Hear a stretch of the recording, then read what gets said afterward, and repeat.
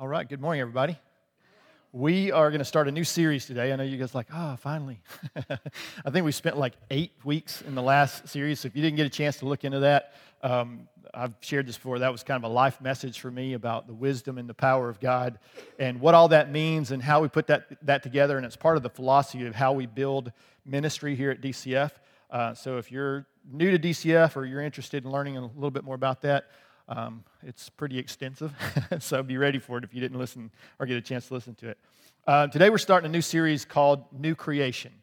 One of my favorite preachers of all time was a man by the name of George Whitefield. He was a preacher. He was actually English. He went to Oxford with the Methodist brothers. They called him George and, what was his name? Not George. I'm at a loss now. That's terrible. So if you're Methodist, I apologize to you. But anyway, George Whitefield went together with these guys, and they were part of the Methodist revivals that went across the entire United States, all of England, of course, and then across the United States. And they called this the First Great Awakening. Happened about the early 1700s to somewhere around 1740 or so. There was a Second Great Awakening that happened in the later 1700s. So this 18th century is a very interesting time, especially in America. George Whitefield came to America, and he established all kinds of different things in the States. He started in Georgia, of all places. You might not be aware of that. But he began preaching all over New England, and by the time he was done, they reckoned that he had preached over 18,000 times. He died in his mid-50s, so he didn't live a very long life. Started probably when he was in his early 20s.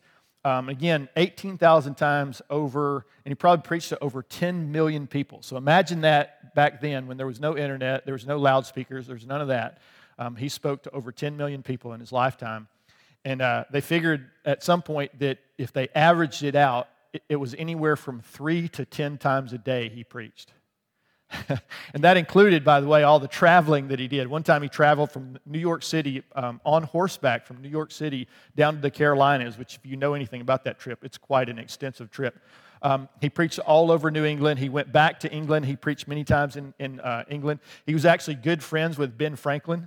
Thank you. He was actually really good friends with Ben Franklin. Ben Franklin was not a Christian, but he was fascinated by Whitefield. As a matter of fact, he heard stories that Whitefield was preaching sometimes to 10,000 people at once, and he didn't think that was possible, so he went to one of his meetings, and he stood near the stage as Whitefield was preaching, and he walked away from the stage until he couldn't hear him anymore, and then he did the math. This sounds like Ben Franklin, right? He did the math, and he found out that not only could he have spoken to 10,000 people based on the crowds that were there, if they gathered in a circle around him, he could probably have spoken to over 30,000 people at once. So he was a phenomenal guy. If you're interested in looking up some of his stuff, he preached a message called Sinners in the Hands of an Angry God, which is if you ever read it, you're like, you won't read it twice, I promise you. It'll scare the hell out of you is what it'll do. And I think that was kind of the intention at his time. Anyway, he was a fascinating guy, but he started out in ministry, and he was what you would call he was into asceticism. Is that how you pronounce it? Anyway, he was legalist. You know, he thought that if he beat his body, if he fasted all the time, if he actually said at one point that he didn't wear dust in his wig, again, 1700s, because he didn't feel that penitent people should do that. I thought, what an interesting comment on culture, right? Don't wear white dust in your wig because lawyers will get this. But anyway, so, because they still do that in England to this day as lawyers. So this guy was a pretty phenomenal guy. But what he discovered was he had built his Christianity in the beginning. He built it on what he was doing to try to appease God. He started out with all these different things that he would do. He would beat his body. He would do everything he could to try to earn his relationship with God, to make sure that God would like him or that somehow he would be accepted in God. And he began to study Scripture, and he read a couple of books, and one book that he read actually challenged him that his brand of Christianity, it turns out, was no Christianity at all. And so he discovered that into his early ministry, he was not a Christian. Right? Which is probably why later on he spoke to so many people and he preached such powerful messages, because he understood what it meant to have lived as an old creation pretending to be a new creation. and the dilemma that it had created in his own soul. And you see this, Martin Luther did the same thing. Martin Luther climbed the steps of the Basilica in Rome on his knees until they bled because he felt like if he did that, somehow he could somewhat pay for his sin. Somehow he could deserve God's blessing and his kindness and his mercy. And of course, we know Martin Luther, he discovered something that all the people in the early part of the scripture, when you read the Bible, they all knew it, that the just would live by faith or should live by faith, that you could not earn your salvation no matter what you did, right? That it was a gift of God. And it's right there in scripture. When you read it, it's pretty obvious, but it just goes to show you how far off people can get in their understanding of who Jesus is. So we're going to start this series with a scripture. I'm sure you probably figured this out by now, but 2 Corinthians 5:17 says this, "Therefore, if anyone is in Christ, he is a new creation." Brand new. "Old things have passed away. Behold, all things have become new." So this scripture starts with a very interesting word, therefore. My first pastor said, if you see the word therefore, you should find out what it's there for. Because it alludes to something it's building an argument for something in this scripture that doesn't actually occur in this scripture. So you have to back up and go, when he says therefore, so he's presented an argument, and then he says, because of this truth, this thing is true, right? So it's helpful to look at that. I mean, this scripture stands on its own, of course, that if anyone is in Christ. It's saying you have to actually be in Christ if you're going to be a new creation. And if you're not in Christ, you're not a new creation. So that in Christ matters in a big way. And so the reason that therefore is there is actually, you back up to verse 15, and it says this. It says, Jesus, Jesus, died for all, and here's why, that those who live should no longer live for themselves, but for him who died for them and rose again. So he's saying if you're a new creation, here's a way you can know that you're a new creation. You stop living for yourself. So when I got saved, my marriage got saved. That was appropriate, Karen. Thanks for that. But it is very true. I don't know if you've been around us, you've noticed that Karen and I have very mild personalities, so it was easy for us to get along in the early days. That's sarcasm, in case you don't know. But a year into marriage, it was not going well because we were both trying to lead in a dance that neither one of us understood, right? And also, we were just high-capacity people who just butted against. And we also very, very selfish, both of us. And that, again, I don't know if you know this, but that doesn't do well for a marriage. But it also turns out that it doesn't do anything for your salvation either. And one way, Whitfield, interestingly enough, was asked one time after he preached this major revival. I mean, literally thousands and thousands of people would come to the altar and they would give their lives to Christ. There would be weeping. I mean, sometimes it was just full of emotion. And they asked him one time, one reporter asked him and said, "How many people do you think got saved today?" And he said, "I don't know. Come back in 6 months and let's find out." And the reason he said that was just because you have an emotional experience in the beginning doesn't mean you've become a new creation. Right? Because Jesus talked about the parable of the sower, how the seed would fall sometimes on hard ground, sometimes it would fall on, all kinds of different ground, but only one of them allowed the seed to grow up. Some of it would start, it would begin, and it would get choked out by the cares of this world. In other words, it's like, I love Jesus, but, he's just one of the many things that I love. He's not my primary love. He's not the thing that moves me. He's not the beginning of my identity. He's not actually God to me. He's just another thing that I've introduced into my life. And you see this all the time in Christian circles. I love it when people say, I'll be talking to them about faith, and they'll say, my faith is private. And I'm like, there is no such thing as private faith in Christianity. It does not exist. And the way I know it doesn't exist is baptism. First thing that you have to do, you should do, when you give your life to Christ is get baptized. Why? Why is it that God said, hey, one of the sacraments that we the Lord's Supper and baptism, one of them is baptism. Why is that so important? Because it's a declaration to everyone that you know, all of your family, everyone that you work for, everybody. It's a declaration to them. It's not supposed to be done just in church. It's supposed to be done where people can see it. Why? Because you're identifying with something. You're dying to something and coming alive to something, and you're identifying with someone, right? And so the whole idea behind your Christianity is there's no such thing as a private faith. You don't get that privilege. There's no such thing. Jesus died publicly. The Bible says that he hung on a cross publicly in a major thoroughfare, right? and he hung naked. Most people don't know this because almost all of the paintings of Jesus on the cross, he's wearing a loincloth. But that's not what the Bible says. The Bible says he hung naked. Why? Because his shame was exposed so yours could be taken away. It was public. What he did on the cross was not private. And all throughout the New Testament, you see that spoken into. That this was not done behind somewhere. It wasn't done in private. This was done publicly. What Jesus did was done publicly, and so should your faith be. So there's a passage in Romans 6:4 that says, like Christ, when Christ was raised up from the dead, it says that you and I, are supposed to walk in newness of life. In other words, you have to stop living for yourself and start living for Him. This is what it means to be a Christian. To be Christian just means little Christ. It was first used in Antioch, one of the first churches outside of Jerusalem, and it literally means a little Christ. You are becoming more and more like Jesus, right? You are a little Christ, is what it means to be a Christian. So my pastor in Bible college coined a phrase, and he started talking about this, and I didn't understand what it meant until I learned it a little bit later on with some guys that we hung out with probably 20 years later. But it was a phrase, and this is kind of what this part one is kind of titled after, and it was this: what you get saved into is more important than what you got saved out of. And so let that sink in for a second. What you got saved into, what you got saved into is more important than what you got saved out of. So what is it? What do I mean by that? So when you get saved into something, usually it's into a community, it's a church. Some people didn't. I have a friend who got saved completely without church. There was no church involvement. I mean, he'd been witnessed to and ministered to, so technically the church was involved, obviously. But he didn't get saved in a church. He didn't get saved at a religious meeting. He had an encounter with Jesus himself. And then from there, he began to get connected to church, which is exactly the same thing, by the way, that happened to Paul on the Damascus Road, right? He has an encounter with Jesus, and then he becomes part of the church. And so the challenge with that is, when I got saved into a group of people that believed something about Jesus was very true, thankfully. That's what actually led to my salvation. They brought me there. But just like your family of record, sometimes your family gets some things right and gets other things wrong. Anybody? Can I get a witness?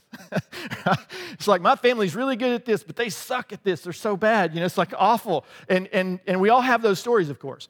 And every church is like that too, to some degree. You can get saved into an immature church.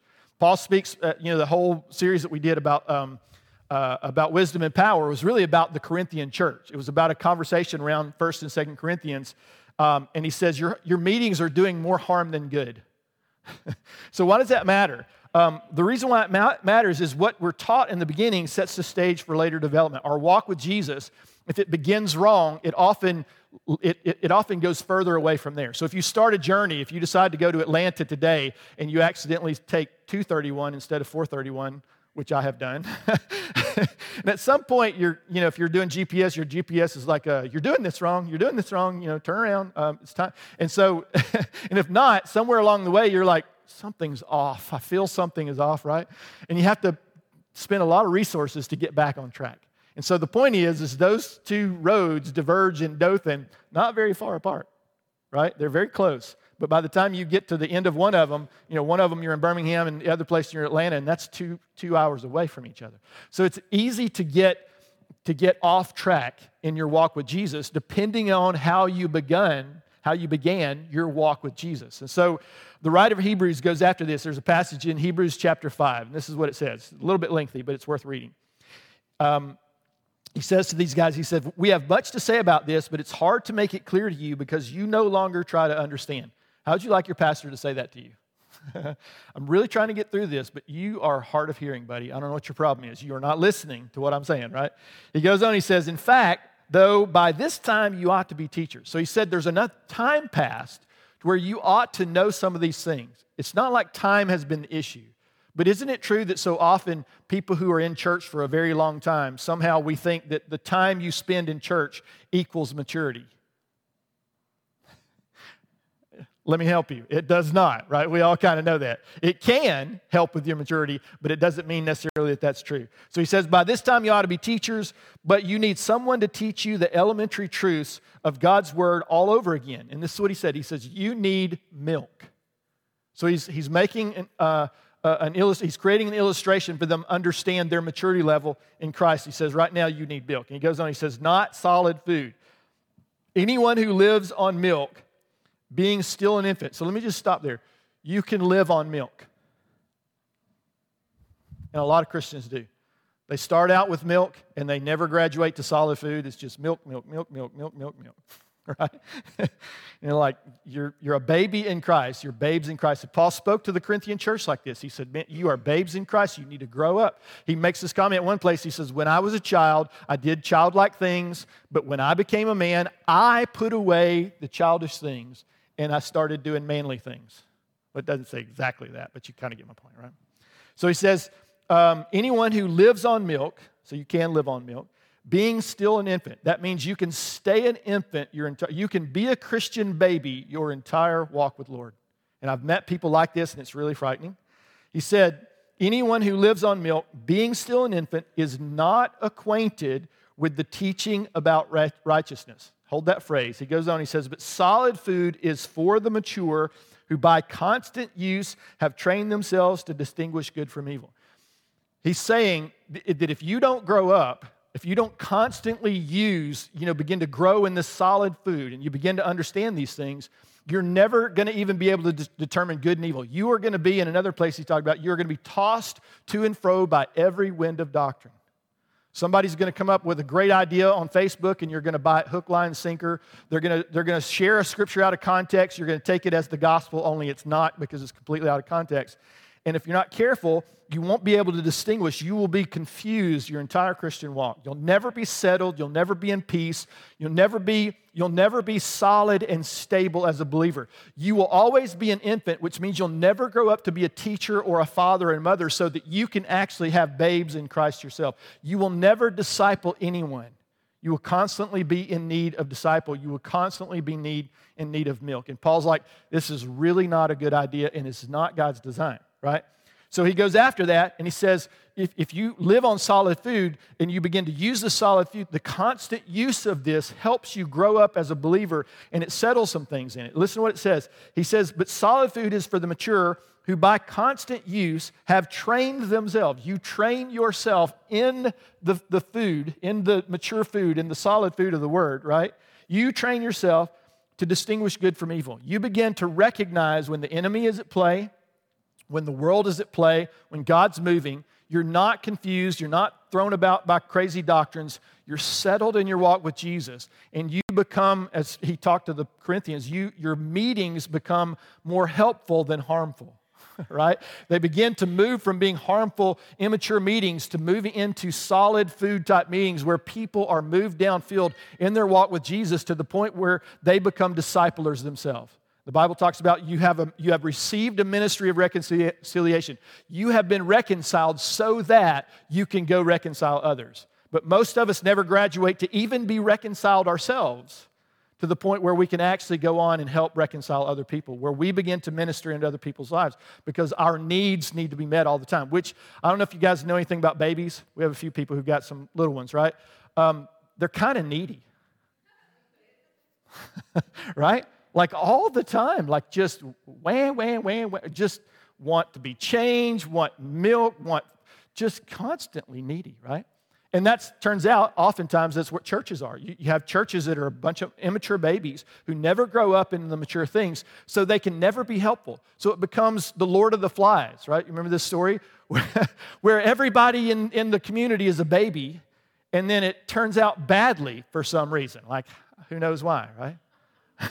Right? And so we see stupid things happening in churches, and we're like, how in the world how could they get to that point? And Paul's like, it's not that difficult, actually, to understand why, right?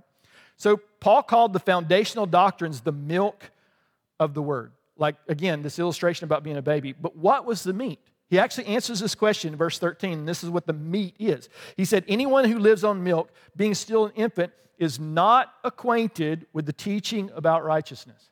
So what does it mean to be on milk, right? Wouldn't you think it would be the first things like the teaching about righteousness? I'm like, how do you get your righteousness, right? I give my life to Jesus, I get saved. I mean, it's not self-righteousness, right? Because the scripture we just read about, the therefore passage is you have to stop living for yourself, right?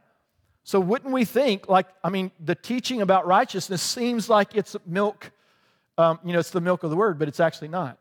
And this is where we often get mixed up because we believe the gospel, the good news that Jesus died for me and I couldn't die for myself, right? I couldn't pay. There was a price I could not pay. Not that I was unwilling. I could not do it. Someone had to pay that price for me. Jesus came and did that. We understand this if we're believers. He paid that price, and so we get saved by the gospel, which is good news, which is news, which means you can't do anything about it except believe it or not believe it. You can't change the news. You can't create your own news from the news that came to you, even though today that seems to happen a lot, right? Right? But you can't. News is news. It's like it's the truth. It's a fact. You can't change it. And as a matter of fact, the word gospel comes from originally when a general would win a conflict, he would send word back, and the word was the gospel came back to whether it was the ruler or the city or whatever, because he won a victory. So you couldn't just say, well, he sort of won the victory. No, he either did or he didn't. The gospel is it's good news, right? So that's part of what we forget. It's like we get it, we get the news, and then somehow from the news that we can't do anything in and of ourselves, that he did it all for us. Yeah, but I'm going to help him. I'm going to help Jesus, right? Because I'm going to come alongside Jesus and help a little bit. As a matter of fact, this turns out to be a big, big doctrine that has invaded the church since the beginning of the gospel, and we're going to get into that. So Romans 3, most of us have heard this. It says, but now apart from the law of righteousness, apart from the law, the righteousness of God has been made known. So listen to that phrase again. He says, he's talking to Jews. So again, context is king when we're reading Scripture. If you don't know the context of the situation, this makes no sense to you, right? Because if you didn't grow up a Jew, you don't know what the law is. So it's incumbent upon you as a believer to go back and study, to show yourselves approved, a workman that doesn't need to be ashamed. Not that your study saves you.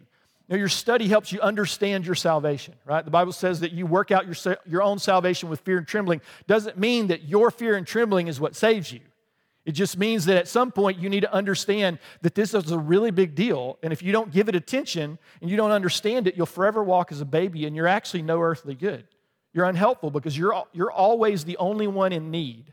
And so in combat, you don't shoot people necessarily to kill them. I mean, you start out doing that, right? But at some point you realize a good soldier recognizes if I maim someone, right, then not only do I take him out, he can no longer fight at all, but now it takes 3 or 4 people to take care of him.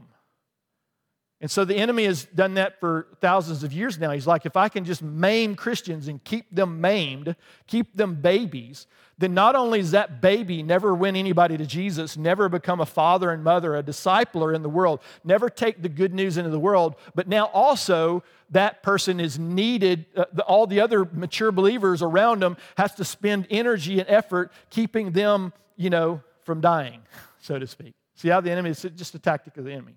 So he says, by now, apart from the law, the righteousness of God's been made known. He said, here's the law, right? This is how you understood it and how you guys have turned now. The law was designed for something very specific, and we're going to get into that in this series. But why was the law given? You've totally misunderstood that now, and you've made the law about saving you when it never could, right? You've made, to put that in context for us today, that somehow you doing right saves you. No, it doesn't. Sinners, broken people who do not know Jesus can do right things. It does not make them righteous. In the same way that righteous people who have been made righteous by Jesus' blood can do sinful things, it does not make them a sinner. And if you don't understand that, you're still living in the milk of the word, right? So we're confused by it. Because the teachings about righteousness is what I just defined. That's the important thing, is understanding that your morality is not what saves you. Which is really tough for Southerners, right? Because moralism is one of the biggest challenges that we run into. He goes on this passage and he says, now apart from the law, the righteousness of God has been made known, to which the law and the prophets testify. And he says this righteousness is given through faith in Jesus Christ to who? To all who believe. It's not given to everybody. It's available to everybody. It's available to everyone, but it's not given to everyone. The only way you get it is you have to believe this truth. So why do we testify of Jesus? Why do we share the gospel? Because until you share the gospel, the Bible says, how are they going to know unless they hear the truth, right? And how are they going to know unless you go and tell them? There's something that you and I are required to do. We've been reconciled, so we go reconcile. So part of being on mission is building a relationship with people who don't know Jesus so that we can build a relationship with the people who don't know Jesus with the Jesus that wants to know them, right? But if you don't do that, if all you ever do is think about you and yours, then again, we're essentially those maimed people who, it's all about me and myself and my needs and my family and my, right? And it never becomes about anybody else but me because I'm always in pain, I'm always hurting, I'm always broken. And God's like, hey, if you'll let this come into your life, if you'll hear this, if you'll let Jesus do the work inside of you, every issue you have will be dealt with, I promise you. I can't deal with, I can counsel you all day long, but all I'm really doing is counseling you back to if you'll let Jesus do this inside of you, He will do the work inside of you. He's the one who made you, right? He can do whatever's necessary inside of you to bring you to maturity and bring you to fruition in your life, to deal with all the issues and the pain and the hurt so that you can rise up, you can grow up to be a teacher, to be a father and a mother, so that you can take the reconciliation that you have received, the health and the wholeness and the peace and every good thing that you've received, and now you can begin to give that out to people who are in need themselves, right? So he goes on, this righteousness is given through faith in Jesus Christ to all who believe. Again, it starts out, to those who are in Christ, you are a new creation. You're not a new creation automatically. Again, it's available. But just because you've been around church or you've talked to Jesus or Jesus did a miracle for you, go read the New Testament. There are tons of people who had encounters with Jesus who never knew Jesus. They considered him a rabbi, a great teacher. There's a lot of reasons. They said some of them didn't like him because he was stirring up the religious, he was stirring up problems with the religion of their day. He was upsetting the apple cart, and they really loved apples, right? So Paul goes after this in a huge way, and this is kind of what we want to go after today, because if you don't get this, if you don't understand that how you begin in this, what you got saved into is more important than what you got saved out of. If you don't understand this, then you could potentially be walking in error right now and not even realize that you are. And part of what my challenge to us is to go back, and the Bible says to examine yourselves to see whether you're in the faith or not. In other words, it's a good thing to get these foundational things settled inside of you and to understand, to begin to move into the meat of the word, which is the teachings about righteousness. Because something about this, when it happens, when you begin to walk in the way God designed for you to walk in righteousness, it's a gift of righteousness. It's not self-righteous at all. There's no self involved in it. It can't be by its very nature. But when you begin to get it, it changes you. You cannot be proud and arrogant if you understand the gift of righteousness. You can't be judgmental. You can't be legalistic. You can't look down your nose and judge someone else, because in your heart and your head you know that there, but for the grace of God, goes I. That without God's grace, whatever problem, whatever brokenness, whatever hurt, whatever destruction somebody's life is in, that would be me had I not given myself to the grace of God and received the grace of God for myself. So Paul goes after this in a big way. This is 2 Corinthians 11, 2 through 4. He says, "For I'm jealous for you with a godly jealousy." Remember these Corinthians. I wouldn't have claimed them as church. I'd be like, Apollos started that church, I'm just going to help. But he did. He says, "I'm jealous for you with godly jealousy. For I have betrothed you to one husband." My whole job was to introduce you to Jesus. "That I may present you as a chaste virgin to Christ. But I fear lest somehow, as the serpent deceived Eve by his craftiness, so your minds may be corrupted from the simplicity that is in Christ. For if he who comes preaches another Jesus whom we have not preached, or if you receive a different spirit which you have not received, or a different gospel which you have not accepted, you may well put up with it." He's saying to the Corinthian church, he said, people have come in and preached to you a different Jesus, and you have put up with it. You believed it. You want a Jesus that's okay with your sin. But that's not who Jesus is. Jesus loves you. He loves you before you ever did anything right or good. While we were yet sinners, Christ died for us. In our worst moment, Jesus laid his life down for us, long before we even came up with our worst moment, right?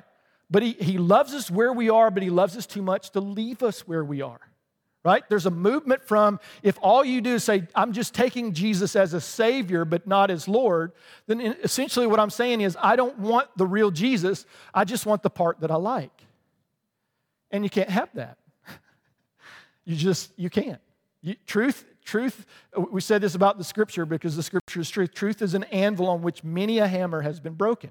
You can rage against the truth all day long, but you'll rage with no fruit from it whatsoever. You'll never get past it.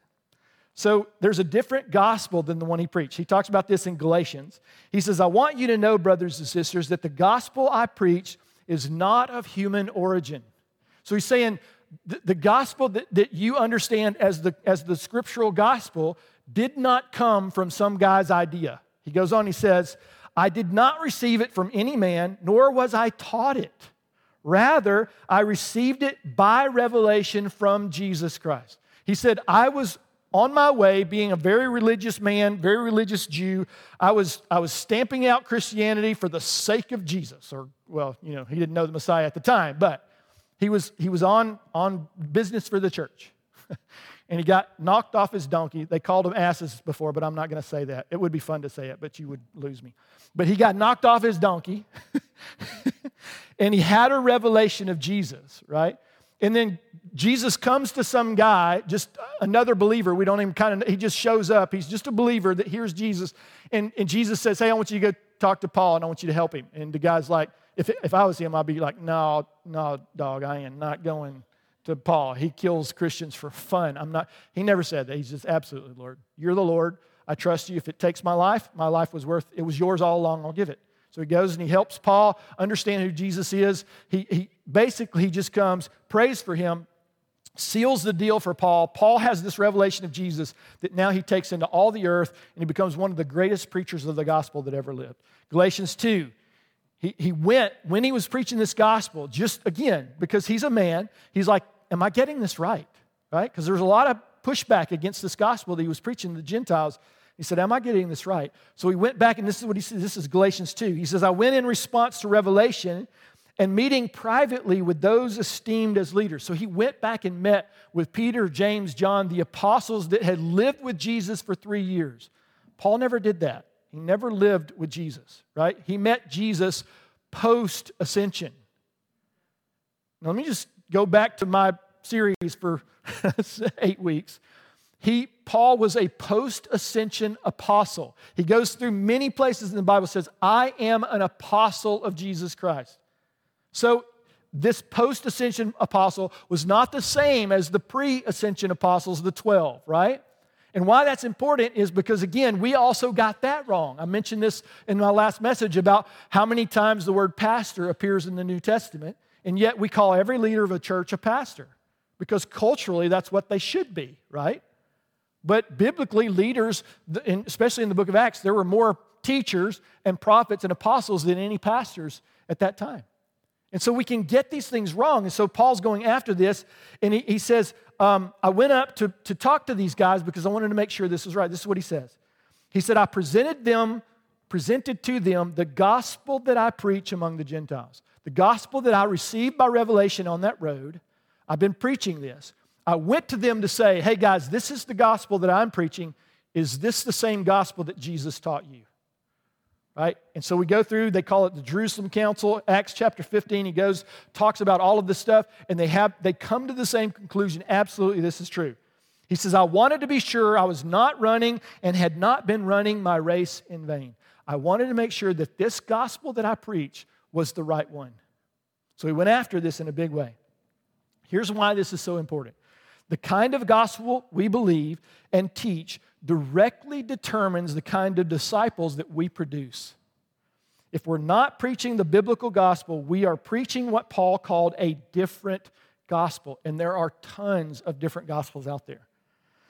A different gospel leads to a few things. It leads to a different Christ. Hear this. A different church, a different Christian, and ultimately a different Christian culture. Because all culture is a combination, a group of people with shared values. That's all culture is. And you get it wrong. If you preach a different gospel, it will destroy people's lives, and it is really, really a bad thing. So here's the gospel. Here's what he was talking about. Specifically, Paul went after this in a big way because this is the one that he talked about. This is Galatians 2 again. He says, yet not even Titus, who was with me, was compelled to be circumcised. Now, why this is important is Titus was, he was part Gentile, part Jew, right? And so Titus, he because he was Gentile, he could have been asked to do this. He chose not to. He goes on, he says, he was not compelled to be circumcised. In other words, even for the sake of the church, to calm the argument down, all he had to do was get circumcised. And I love how I said all you had to do was get circumcised, like that's a small thing, right? Like as a grown man, like I don't even want to talk about it. But he says he wasn't even compelled to do it. He's like, I'm not doing this for the sake of the church. And I'm like, with you, Titus, totally get it. And then he says, even though he was a Greek, right? So he could have, he didn't need to, he knew it made no difference to who he was in Christ, but he could have done it to calm the conversation because it was a heated conversation. But he would not do it. He stood his ground on something that was true because he's not going to be party to a different gospel. He goes on, he says, this matter arose because some false believers who looked like believers but weren't, he said they had infiltrated our ranks to spy on the freedom we have in Christ Jesus. They don't like your freedom. Legalists do not like your freedom. You get to do things they can't do. Right? Let me give you an example. You can drink. And I don't mean sodas. Those are worse for you problem than the other problem that Southerners have, right? I love it when people say, the Bible says, thou shalt not drink. I'm like, it so does not say that. At all. It says drunkards won't inherit the kingdom of God. So is a drunkard the same thing as drinking? Of course not. Anybody with a brain knows that, right? It says of elders, right? Some of the people who are supposed to be some of the most mature believers in the body, not given to much wine. Define much. If I see a drunk elder, that's too much wine. I'm like, I don't know what kind of stress you're under, but this is not how you handle it. Like, let's have another conversation, right? But he goes on, he says, they come in to spy on the freedom we have in Christ Jesus and to make us slaves again to sin. That's what or slaves again to the law. He says, we did not give in to them for a moment. We stood our ground on this issue because it was not the gospel that Jesus gave us. Why? So that the truth of the gospel might be preserved for you. These leaders stood their ground. Why? Because this gospel is too important to get it wrong. We're not going to confuse this in any way. He goes on, Acts 15, the story I was telling earlier. He says, certain people came down from Judea to Antioch and were teaching the believers, unless you're circumcised according to the custom taught by Moses, you cannot be saved. He said, Jesus is not enough. You also have to do some other things, like the law, and one of those is you've got to get circumcised, right? My question is, again, I think outside the box, so I apologize in advance, but I'm always fascinated, like if they said circumcision plus Jesus was the rule, like how do you check? Like the greeters have this whole new job description, right? I'm like, you got to be kidding. No wonder this is like not going to work. So he goes on, he says, unless you're circumcised, you can't be saved. This is literally what they were saying. And he says, listen to this phrase, brought Paul and Barnabas into sharp dispute and debate with them. That's a kind way of saying their veins were popping out of their head and they were angry to the point where they were ready to wrestle these guys to the ground. They're like, you cannot do this. You are destroying babies in Christ. You cannot do this. You're never going to let them grow up if you do this. Acts 15, it goes on about five verses later. It says, then some of the believers who belonged to the party of the Pharisees, so they're connected to Jewish believers, right, stood up and said, this is in the Jerusalem council, stood up and said in this argument, says the Gentiles must be circumcised and required to keep the law of Moses. Now here's the problem with a different gospel. It can only be one or the other. Either Jesus is enough, or there's some other things that you have to do to be saved.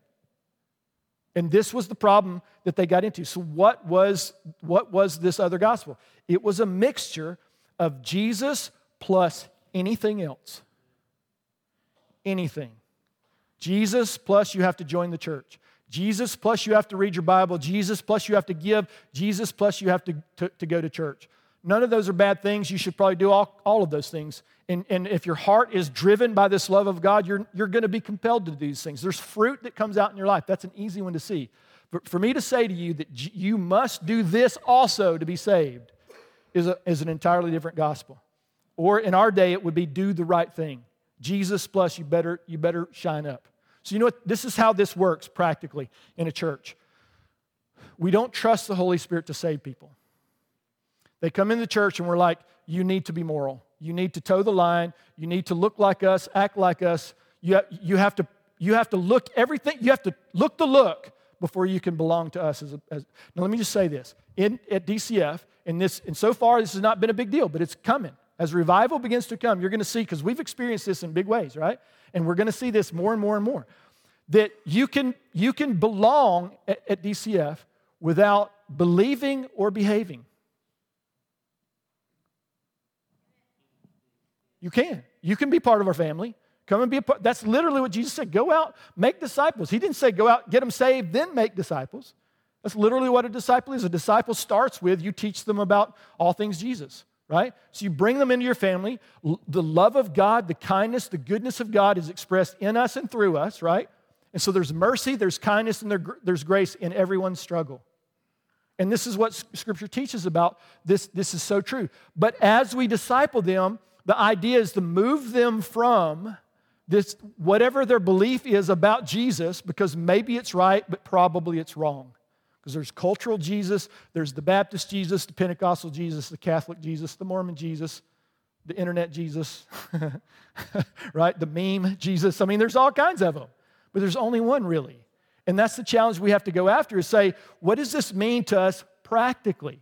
What does it mean for us to live this out in a way that is biblical? So how do you do that? How do you stay, it's like, well, I have to be pure, so I have to stay away from sinners. Think about this for a second. Jesus walked up to a person with leprosy, which was the most contagious disease of their day, right? They were literally put aside into colonies so that they would not infiltrate and damage the rest of society, right? So Jesus walks up to them and just sticks his hand on their imagine their head or other parts of their body and prays for them. He touches lepers. And Jesus jumps on the leper. Leprosy didn't jump on Jesus. So what does it mean to be a mature believer? The more you're like Jesus, the less leprosy has a chance of jumping on you. So you can be in the midst of sinners with no problem whatsoever. I don't know about you, but I don't like the F word. And I'm not talking about faith. Because I was raised to not say certain words. Like literally, we went overseas to England, and they called it, I called it the bathroom or the restroom, and they didn't know what that was.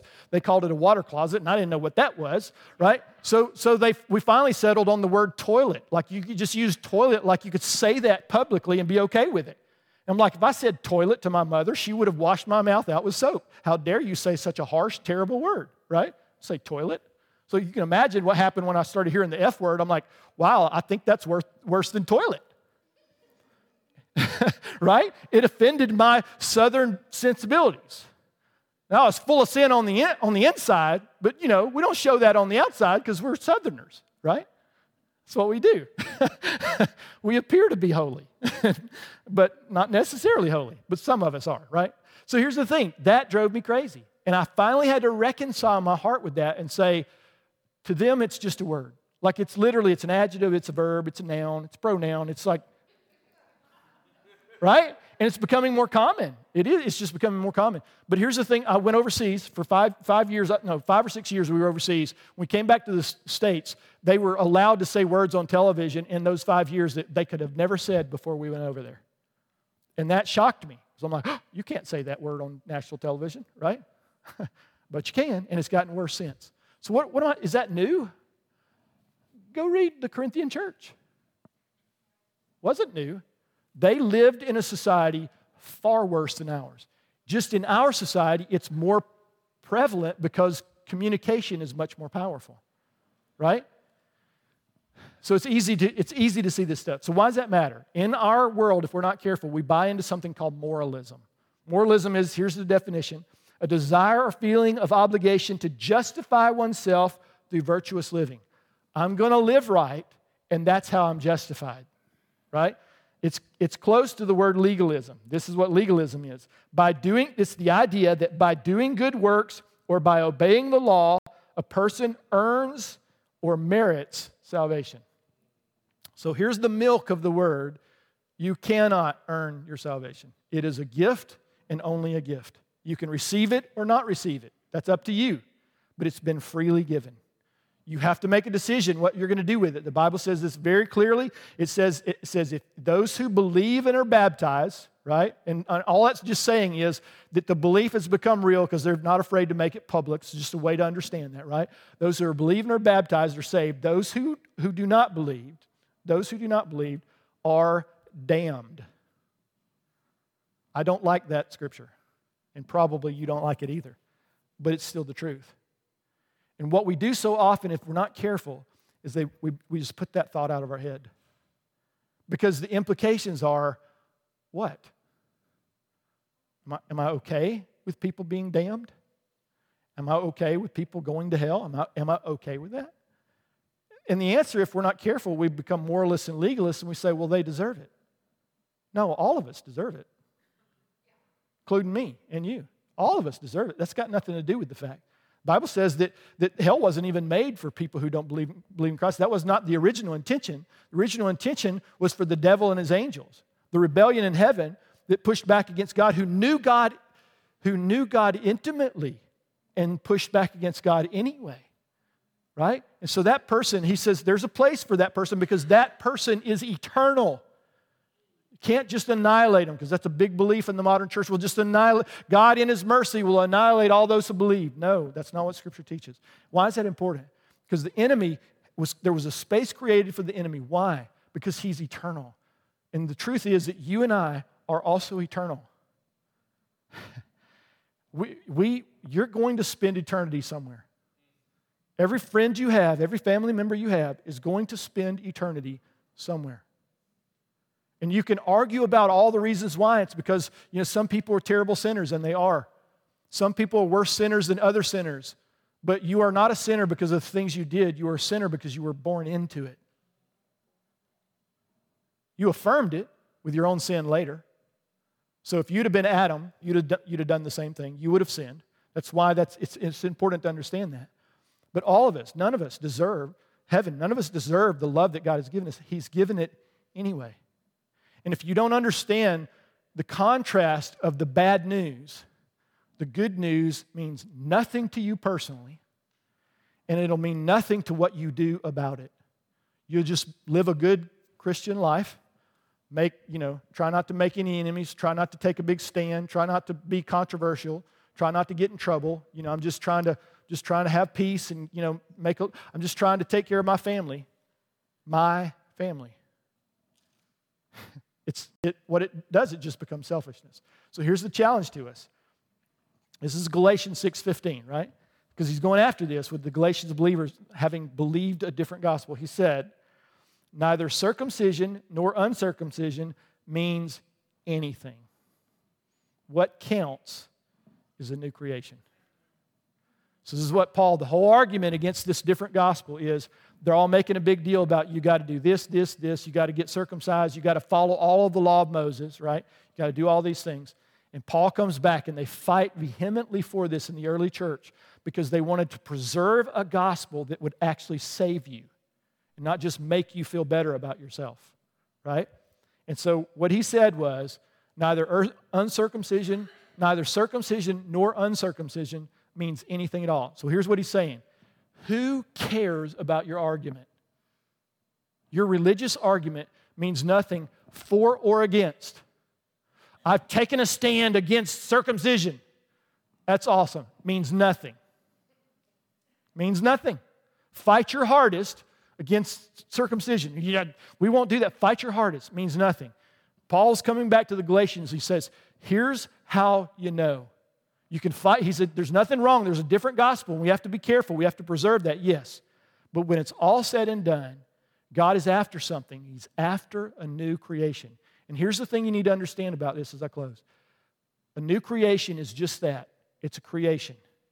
John talks about this. He says this is John 1:13. He says, the new birth was brought about by the will of God. Listen to this. You were born not of blood, nor of the will of the flesh, nor of the will of man, but of God. You were born again. He talks about in the early days when he's talking to Nicodemus, and Nicodemus says, I don't understand this born again word. It makes no sense to my natural brain. And Jesus is like, no, I get it, right? And he says, so here's how to understand that. He says, you were born of a woman, you were born of water, right? So understanding the natural birth, some of you nurses understand this, natural birth, born of water. And he said, but then you're born of the Spirit. Something happens. And he said, this is what happens with the Spirit. He said, the Spirit of God is like the wind. He said, you can't see the wind, but you can see its effects. So how do you know if you're a Christian or not? Are you selfish? Are you living for you? Have you really had an understanding of the new creation? Have you really been born again? Have you just been in church your whole life? Have you been following rules and regulations? Do you know Jesus intimately? Do you know him as a person? Is he more than just a concept or an idea in a book? Is he more than just religious principles? Is he more than the church culture that you grew up in your whole life? Is he more than that? Or is he something to you that's actually a person that you have a relationship with, that you can speak to? Here's how I know that you can or can't. Because if you look at yourself and you don't see yourself as having been born again, your relationship with Jesus is always at odds, because in your head, this is why the teaching of righteousness is so important. This is why the gift of righteousness is so powerful, and why you have to move into the meat of the Word. The teachings about righteousness, your relationship with Jesus started because you could bring nothing to the table, and Jesus gave it everything so that you could come into relationship with Him. How do you think that relationship continues? See, what we do is subtly. What we do is we say, yeah, I understand you get saved. It's all Jesus. But then, you better shine up. You better do right. You better go to church. Right? You start saying all these things. So what's the practical application of that? I never get that teaching of righteousness, that righteousness never came by me. My continued walk with the Lord is never by merit. Never. No matter how well I do throughout my Christian life, has nothing to do. And this is a dangerous one, and I know it, because this is what grace means. But it does not change God's love for you one iota. You hear people say that it's not about you losing your relationship with God, but it is about losing your fellowship with God. If you sin as a believer, no, you don't lose relationship, but you lose your fellowship. And what they mean by that is you lose your relationship. Because nobody ever defines it. What does it mean to lose fellowship with God? I screwed up. Here's the easiest way to understand this. Practical theology is I sin some big juicy sin, or I fall into a pattern of sin that used to be in my brain before I became a believer, right? I gave my life to Christ. I'm saved. I know it, but I fall into sin. And then because I don't understand the teachings about righteousness, now I feel guilty and full of shame, so I can't lean back into the love of God, because look at what I've done. After all He's done for me, look how I've done Him. And preachers preach into this all the time. Shame on you. You should, look at how you're treating Jesus. And Jesus is like, that's got nothing to do with me, right? I'm trying to teach you. And the Bible says grace teaches us to say no to sin. The law demands that we not sin, and we can't do it. We're going to get into that. But grace teaches me to say no. How does grace teach me? Because even if I've sinned, even when I've sinned, I have an advocate with the Father who loves me, who will never turn his back on me, who will not leave me as an orphan, who will not walk away from me, no matter how many times I try to walk away from Him with my patterns of sin or anything that I do. And so when I experience that kind of love and that kind of mercy and that kind of grace, my heart becomes overwhelmed with the love that God has for me. And so it makes it very, very easy for me to receive the love that He has for me, and to lay down my foolishness and my guilt and my shame and the condemnation that comes with it. And I believe the gospel again. And so as I do that, I begin to say, I ask the question now because I can come boldly before the throne of grace for help in time of need. I come to God and go, Lord, I have a pattern in my life that's from that old world. I don't know where this come from. Maybe something rises up inside me. Maybe I'm believing something that's not true, and it's creating some problems in my life that are sometimes very deep settling. It's destroying relationships. I can't keep a job. There's a million reasons. We talked about addictions and all these different things, right? Identity challenges, whatever comes. At some point, you have to come back and go, but God, what do you say? Who do you say that I am? Because isn't that the question? When Jesus asked the question to his disciples, he said, who do men say that I am? And Peter was the only one who got it right. Remember what he said to them? You did not come up with this on your own. This was a revelation given to you. Whatever you think of Jesus is helpful, but in the end, it doesn't matter until you've had a revelation of who he actually is. And it's given by God. It's not, you can't decide what it is. You can't study with your brain and come to that understanding. You can get close, but at some point, it's something that happens in your spirit, and it happens by faith. You have to believe news that was produced or not believe it, and it's a choice that you make. And when you believe it, from that moment on, that belief changes your nature on the inside, and you are never, ever the same. God says he gives you you are a new creation, which literally means you have a new nature and a new heart. It is not the same one you had when you were a sinner. So there's no such thing as a sinner saved by grace. You're either a sinner or you're saved by grace. And if you are saved by grace, how are you going to walk into the fullness of what God has for you if you are constantly dealing with guilt, shame, and condemnation? The meat of the Word is the teachings about righteousness, getting the understanding that none of this comes from you. It's a gift from God. You submit to it, and in that process, you become more and more like the one you're spending time with. Amen? So I just want to encourage us, we go into this, we're going to talk about what the law was for. We're going to talk about all kinds of different things, but at the end of the day, what we're going after is, are you walking in maturity as a believer? Are you a believer? Maybe you think you are. Maybe you've done, all the things that you think you're supposed to do, but you don't have an intimate walk with Jesus. And the whole idea behind all this is to introduce you to the one who made you. For you to have a relationship with him, you do not need a priest. You don't need that anymore. The Bible says we have all become priests in this walk with Lord. You can be your own priest in your own relationship with Jesus, and that's our hope, and that's our prayer for you. Would you stand with me? As we close, if you're not a believer, the answer is simply follow Jesus. Are you ready to make that decision about becoming a believer tonight? Today, I don't know. Like Whitfield said, when they asked him how many people got saved tonight, he said, I don't know, come back in 6 months and let's find out. So as these truths hit you in your spirit, maybe you walk away and go, I'm confused, or I'm not sure, or what. That's not a bad thing. It's not a bad thing at all.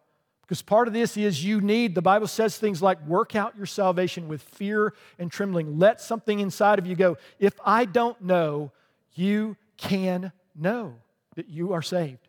You can know. And it's not just praying a prayer. Praying a prayer is a bunch of words, but if it's not preceded by real belief and real faith in who Jesus is and what he did on the cross, it's gonna mean nothing to you, and you will be what we call a false convert. But if you're serious about this relationship with Jesus and you're not sure whether you have one, make a decision. I'm going to follow after him. I'm going to read Scripture. I'm going to listen to these messages. I'm going to pursue this until I know without a shadow of a doubt that I am a believer. I am walking in the faith of Jesus. I am accepted. I am received. I am walking with my beloved. He is mine and I am his. And until you know that, you can't move on from being a baby believer into what it means to be a mature believer. And God is calling out to mature sons and daughters in this world, because I don't know if you've seen this, but the world is going to hell in a handbasket, whatever that handbasket may be. We are the answer to that. But if we are in the same trouble that the world is, who does the world turn to? So I just want to challenge you, become a mature believer. Walk in the thing that God has for you. Step up in your faith and say, whatever's taken precedence in my life, whatever has been the priority, I'm going to let some of that stuff go, and I'm going to begin to make Jesus my priority until I know beyond a shadow of a doubt who he is, who I am, and his calling on my life, because when he comes, we'll talk about this next week, he takes away the limitations on your capacity. So we're going to go after that next week. Let me pray for you. Jesus, I just say thank you so much, Lord, for what you've done. You have made it clear to all of us, Lord, that there's no way we can save ourselves. But, Lord, the good news is that we don't have to. Your law was given, Lord, to show us that we have a need for a Savior. and that the Savior was there and had been made available from the foundations of time. Before the foundations of time, a lamb was slain. And so, Jesus, this has been your plan all along. And so, Lord, as we lean into you, Lord, would you help us? Will you come and will you teach us about yourself? Holy Spirit, will you teach us all things about Jesus, which you promised to do? Lord, will we get to know you in ways, Lord, that not only ensures our salvation, but begins to grow us up in our faith until we begin to take on, Lord, the kingdom, to begin to move into the kingdom, to begin to bring the kingdom to bear in the world, and the challenges and the brokenness and the hurt and the pain that the world is experiencing. Lord, we get to become the one who bears the answer to every problem and every hurt and every need that's ever been in this world. So, Jesus, thank you for that promise, Lord. Let us see it come to pass in this day.